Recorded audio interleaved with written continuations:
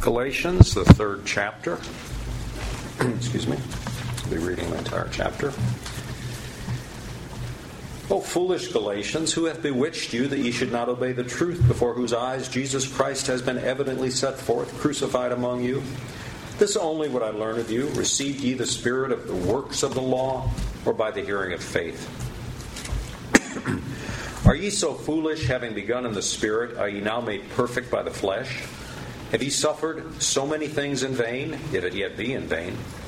He therefore that ministereth to you the Spirit, and worketh miracles among you, doeth he it by the works of the law, or by the hearing of faith? Even as Abraham believed God, and it was accounted to him for righteousness, know ye therefore that they which are of faith, the same are the children of Abraham. And the Scripture, foreseeing that God would justify the heathen through faith, preached before the gospel unto Abraham, saying, In thee shall all nations be blessed. So then they which be of faith are blessed with faithful Abraham. For as many as are of the works of the law are under the curse. For it is written, Cursed is everyone that continueth not in all things which are written in the book of the law to do them. But that no man is justified by the law in the sight of God, it is evident.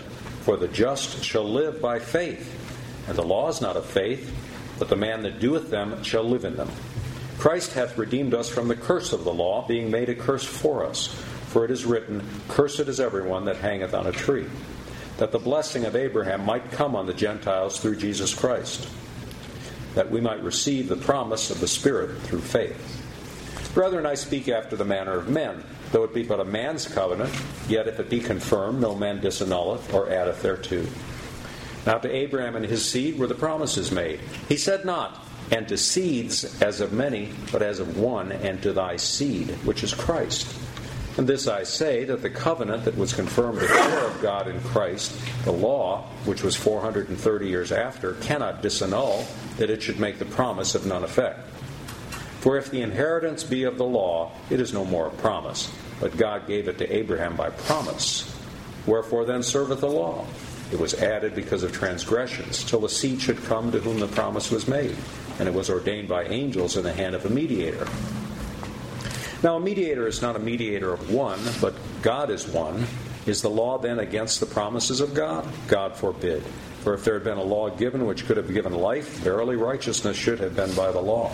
But the Scripture hath concluded all under sin, that the promise by faith of Jesus Christ might be given to them that believe. But before faith came, we were kept under the law, shut up under the faith which should afterward be revealed. Wherefore the law was our schoolmaster to bring us unto Christ, that we might be justified by faith. But after that faith is come, we are no longer under a schoolmaster. For ye are all the children of God by faith in Christ Jesus. For as many as of you who have been baptized into Christ have put on Christ. There is neither Jew nor Greek, there is neither bond nor free, there is neither male nor female, for ye all are one in Christ Jesus. And if ye be Christ's, then are ye Abraham's seed, and heirs according to the promise. As far as the reading of God's Word. Looking this morning at verses 13 and 14. Christ hath redeemed us from the curse of the law, being made a curse for us. For it is written, Cursed is every one that hangeth on a tree, that the blessing of Abraham might come on the Gentiles through Jesus Christ, that we might receive the promise of the Spirit through faith. Well, my message to you this morning is that Jesus Christ was the greatest sinner who ever lived.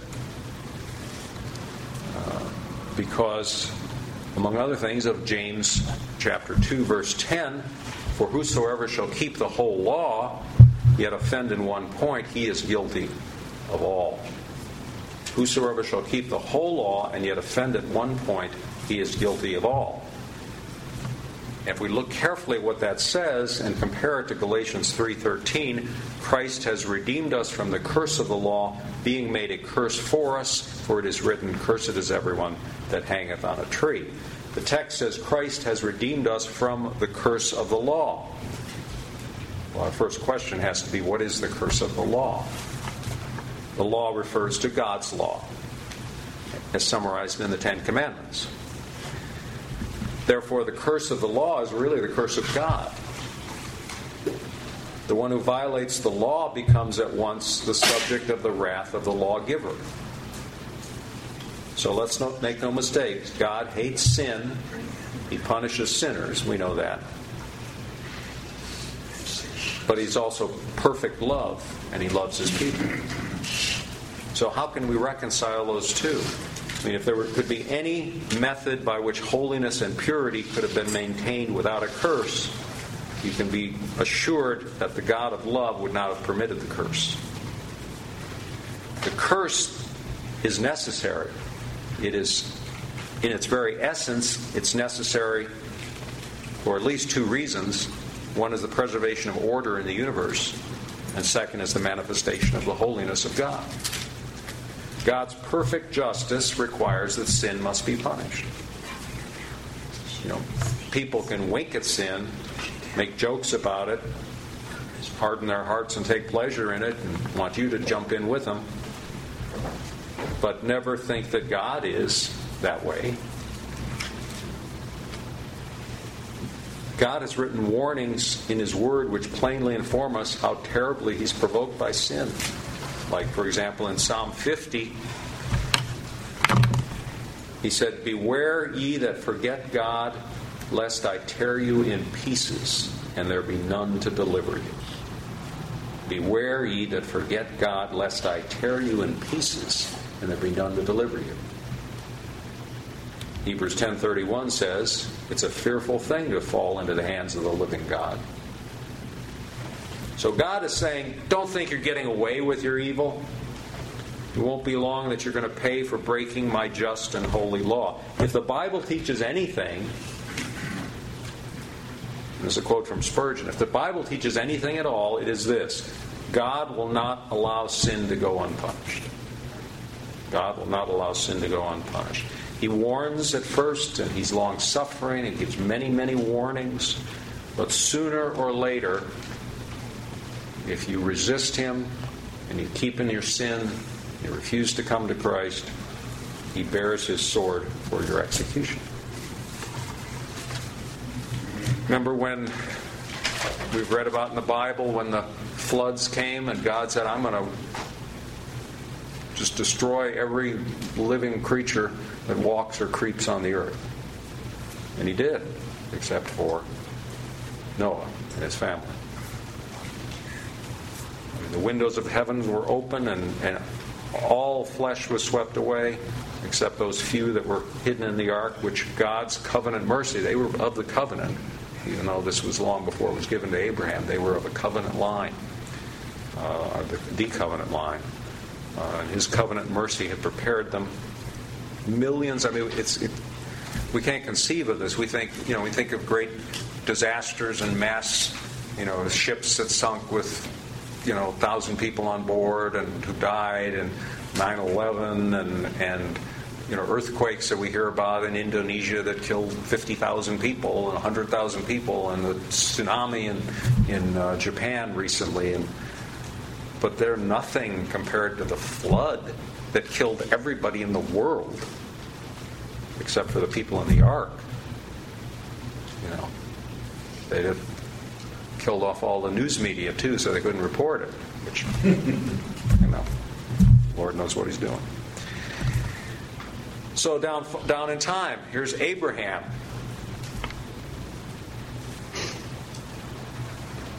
And he's standing at his tent door.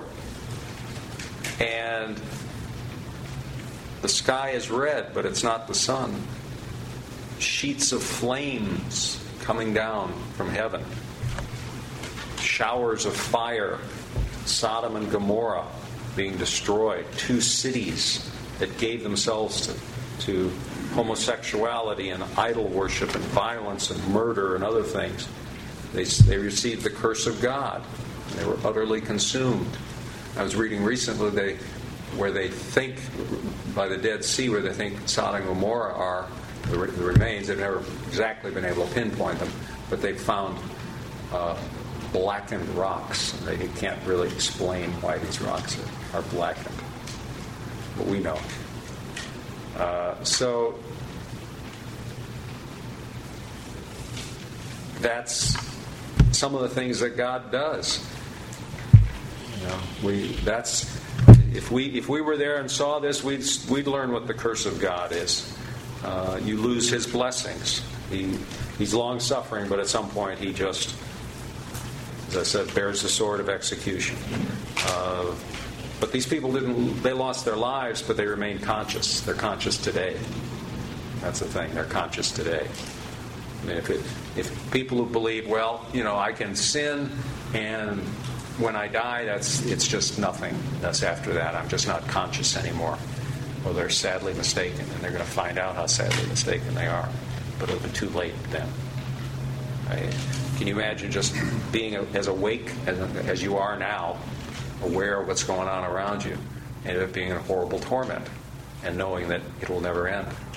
You have no hope, and you can't kill yourself. You can't stop it. It just goes on and on and on and on. I mean, we can't really wrap our minds around that, but believe it and do everything to avoid it, which of course is faith in Jesus Christ as your Savior, and repent of your sins. But that's what God's Word promises is going to happen to those who harden their hearts against Christ and refuse to come to Him. It's the fruit of the curse of the law. Now, the second question that I wanted to get to this morning, that these verses suggest, is who are under the curse? Of course, we've talked a little bit about it. We talked about these terrible sinners in Sodom and Gomorrah and the people pre-flood.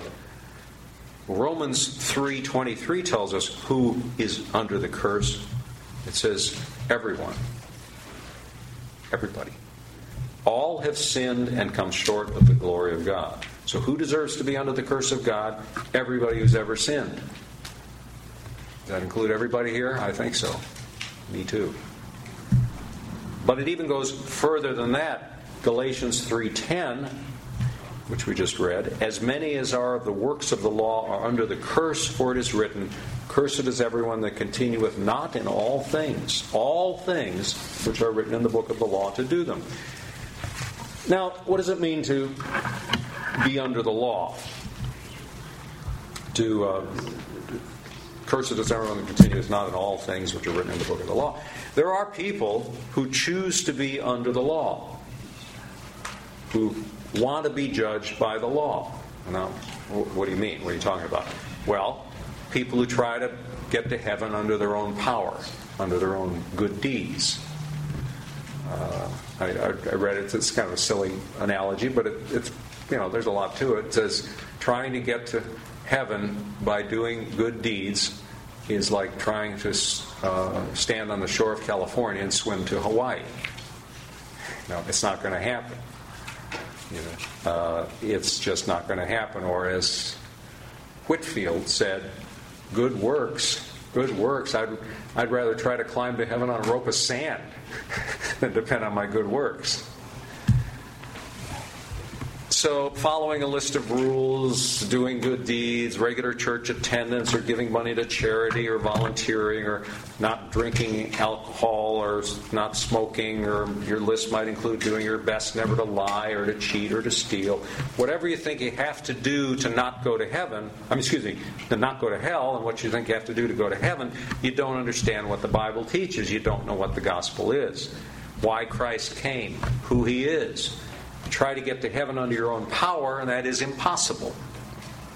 You've chosen to be under the law. If you've chosen to be, you've then chosen to be judged by it, and you've chosen the curse.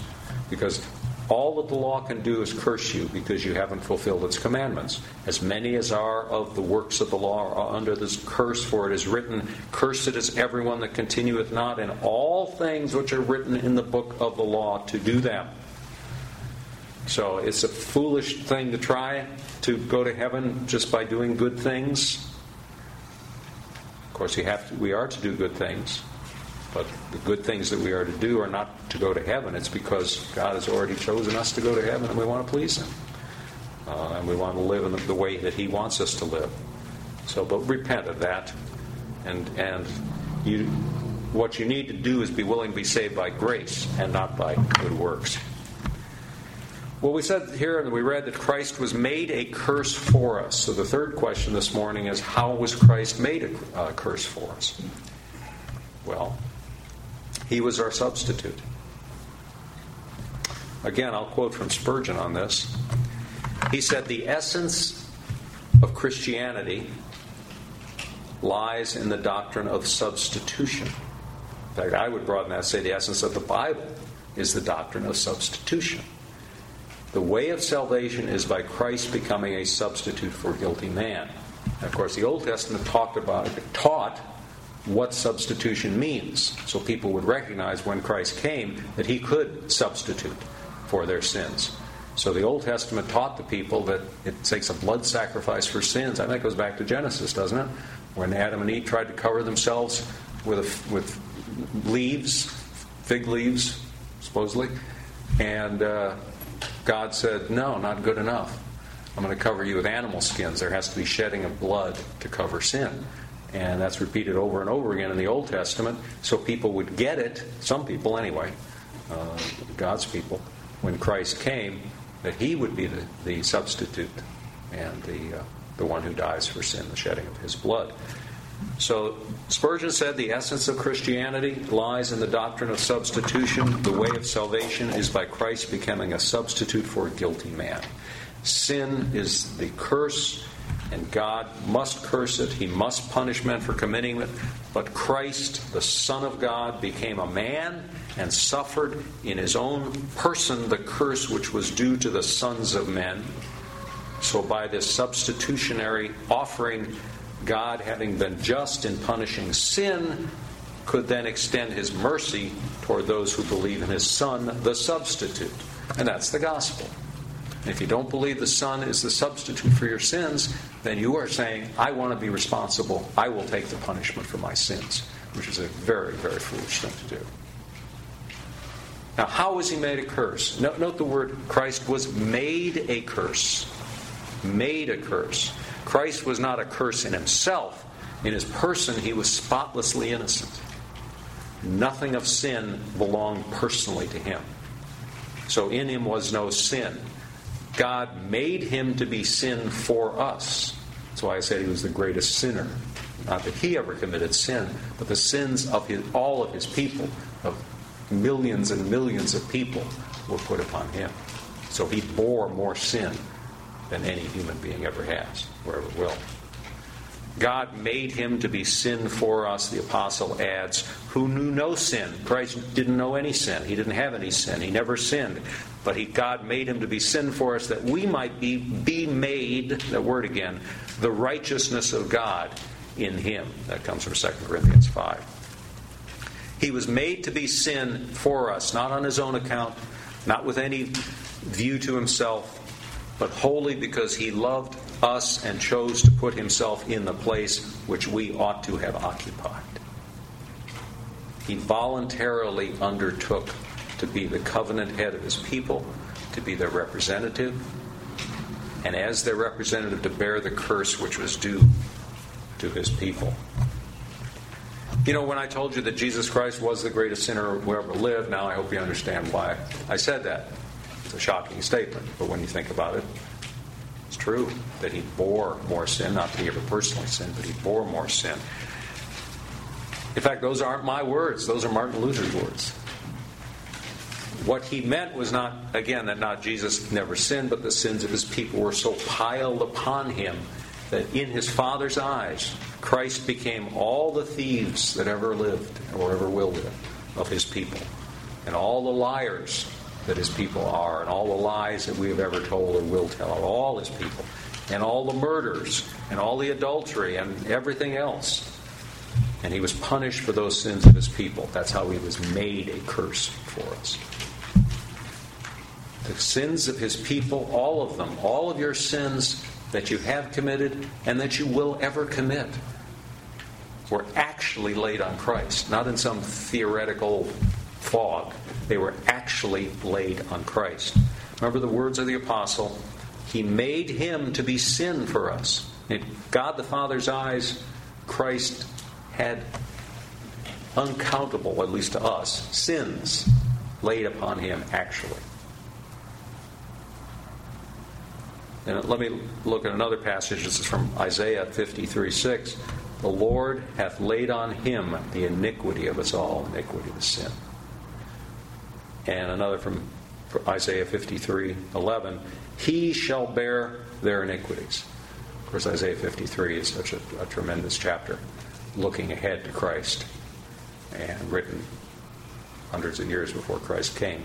And yet, it's hard to look at that and not see Christ. The sins of God's people were lifted from off them and imputed, is the word, credited, if you will, to Christ. And their sins were looked upon by the Father as if Christ had committed them. See, God the Father didn't look at Christ and say, well, all the sins of His people have been put on Him. It was more than that. He looked at Christ and said, it's as though He committed them. He was regarded as if He had been the sinner. He actually stood in the sinner's place. You know, there's a little story, and it's kind of cool, where a judge is sitting on his bench in the courtroom, and the next defendant is brought in and accused of a terrible crime. And he looks up, and it's his mother. And she's guilty, there's no question about it. So what's he going to do? Well, he's a judge. He can't just let her off because, well, you're my mom, so I'm going to find you innocent even though clearly you're guilty. So he sentences her, and he gives her the harshest sentence possible, which he's supposed to do. That's he gives her the sentence that's required. And then he takes off his robes and he steps down from the bench. And he stands there and accepts the punishment for her. And that's the comparison of what Christ did for us. God gave us the harshest punishment, the one we deserved, death.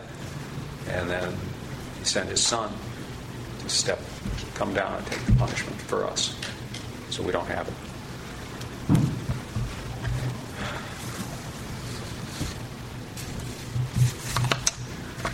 We don't understand Christ's anguish after this, never to be comprehended. It's said He spent an eternity in hell. The confession refers to that. The Apostles' Creed refers to that. But God only knows what His griefs were. The last penalty of sin was death, and therefore Christ died. He gave His life. No man takes it from me, He said. He gave it up voluntarily. His side was pierced, and the blood and water flowed forth, and His disciples laid His body in the tomb. And then He was first numbered with transgressors, Scripture says, and then He was numbered with the dead. And Christ bared the curse. God didn't spare Him, but smited Him. As He would have smitten us, laid His full vengeance on Him, and Christ suffers everything. The consequences are that He redeemed us from the curse of the law. As many as Christ died are forever free from the curse of the law.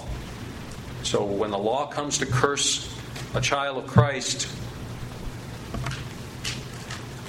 He can say, you have nothing in me. You have nothing on me. Yes, I've sinned. You know, I remember reading somebody, one of the great Christian writers, probably a Puritan, said, Satan will come to you and whisper in your ear, oh, you are a sinner. You have sinned so much. How can you even call yourself a Christian? How can you go to church and pretend you're so holy and righteous? You know what a vile black sinner you are. And the answer to that is, hey, Satan, don't talk to me about it. Go talk to my Redeemer. He's the one that you have to deal with. Don't deal with me about it. I'm saved by Christ. You know, if you got a problem with it, go talk to the man who did it, Christ Himself. He cursed Christ. The Satan and the sin cursed Christ instead of us. Can you curse twice for the same offense? No. The law is silenced. God's law is not so unrighteous as demand that you be punished twice for your sins. If you were committed a murder and you were found guilty and you were executed and somehow you came back to life, they couldn't put you on trial again. Not even in our messed up legal system. They couldn't put you on trial again. You've already been judged and found guilty, and the punishment was given to you. And if you somehow God resurrected you, if Lazarus in the New Testament had committed murder and been executed, and Christ rose him from the dead, the law couldn't touch him again. Well, that's exactly our position in Christ. Law can't touch us again because Christ has already paid the penalty. We've been resurrected, if you will. Our souls have been resurrected as clean in Christ. All that God can demand of a believing sinner, Christ has already paid, and there's no voice in heaven or on earth that can accuse a soul that believes in Christ. You were in debt, but a friend paid your debt. You were under a curse, a friend took that curse from you and paid it. No demand now can ever be made against you. It doesn't matter that you weren't the one who paid it. It is paid, and you have the receipt. You have the Holy Ghost in your heart. The Holy Spirit testifying that you are a child of His. And all believers have that. So, Christ bore it. No, I haven't borne it. I haven't been to hell. I haven't suffered the full wrath of God. But Christ has suffered that wrath for me and for you. And you are as clear as if you paid the debt to God Himself. And if you personally had suffered that wrath. So that's the rock on which we lay the foundation of our eternal comfort. Galatians 3:13, Christ has redeemed us from the curse of the law, being made a curse for us.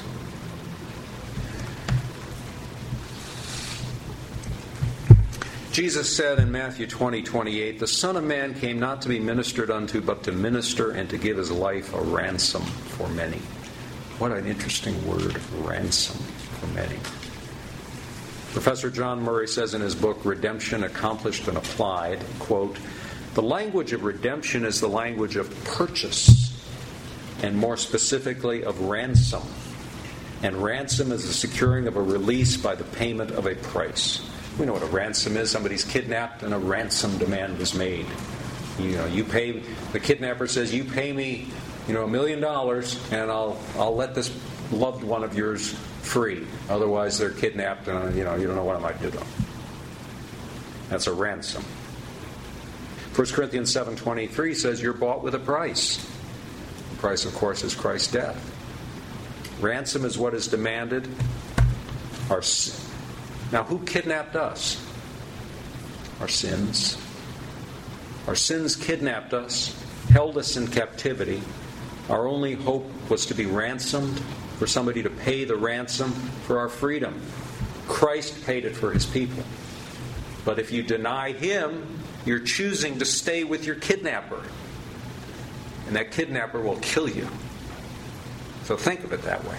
Those people who won't come to Christ are kidnapped by their sins. And the ransom, they will not accept the idea that Christ paid the ransom for them. And so they're choosing to stay with a kidnapper. And that kidnapper is a murderer and will kill them. They think they can talk the kidnapper out of killing them. Not going to happen. Christ suffered what we ought to have suffered in our persons, as I said over and over again. The sins that were ours were made His. He was punished as a sinner. And then He rose again from the dead to bring in the righteousness which covers us now. He brought it in the promise of eternal life. You have but to trust Christ and you'll live. It doesn't matter who you are. It doesn't matter what you've done. I remember talking to a man, and I was passing out tracts and talking to people on Bourbon Street in New Orleans one evening when we were there. We were there for a business meeting, and Bourbon Street, if you've ever been there, is one of the most disgusting places, at least I've ever seen. And I saw these masses of humanity, and I said to Allison, we got to do something here. And there was a little group, they had a cross set up right in the middle of Bourbon Street. There's no traffic. There's a lot on Bourbon Street, so it's just all pedestrian. A cross set up, like a 8-10 foot cross, so people could see, and they were passing out tracts. And so I asked if I could join them. And Allison and I joined them, and we thought this was a much better use of our time on Bourbon Street. That's just an awful place. And One man, I remember talking to a guy, biker type, and he says, man, he said, Christ can't save me. He said, you don't know what I've done. He wouldn't tell me, and I didn't ask, but probably something real horrible. And he said, I'm just too much of a sinner. He said, I'd like to be saved. And I said, if you'd like to be saved, then God is drawing you. Otherwise, you wouldn't be interested. And I don't know if I've ever got through. If they ever, who knows? We'll maybe know in heaven someday. But scattering the seeds. But he wanted to stay with his kidnapper. I wish I'd known that analogy. I could have talked to him about it. So, the moment anyone believes, whatever they've done in their life, God doesn't see those sins anymore. He sees them as an innocent person and regards his sins as being laid on Christ and punished in Jesus as he died on the cross. So if you believe in Christ, you might be the worst person that's ever walked on this earth. God will look at you as pure, clean. You trust Christ, you are delivered. Acts 13:39, he that believeth is justified from all things. And in Acts 16:31, believe on the Lord Jesus Christ, and thou shalt be saved. For Mark 16, he that believeth and is baptized shall be saved, and he that believeth not shall be damned.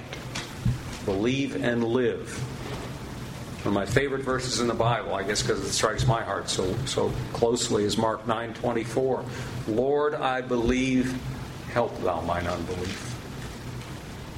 Because we all have this corrupt, sinful flesh that isn't redeemed yet, even when we're believers in Christ, and it drags us down and it gives us doubts and makes us sin, causes us to sin, and you say, my faith isn't very strong. I mean, I believe, but I'm so weak in my faith. Pray that. Mark 16:16. I'm sorry. Mark 9:24. Lord, I believe, help thou mine unbelief. And if you do that sincerely, repenting of your sins, he won't refuse you. His word is, him that cometh to me I will in no wise cast out. It's found in John 6. Him that cometh to me I will in no wise cast out. Believe and live. Let's go to him in prayer. Father, if there's any in the sound of my voice that do not believe, that do not have saving faith, Lord, we pray, Father, that thou would give them repentance of their sins and trust in Christ alone as their substitute, as for their salvation, as their Savior, Father.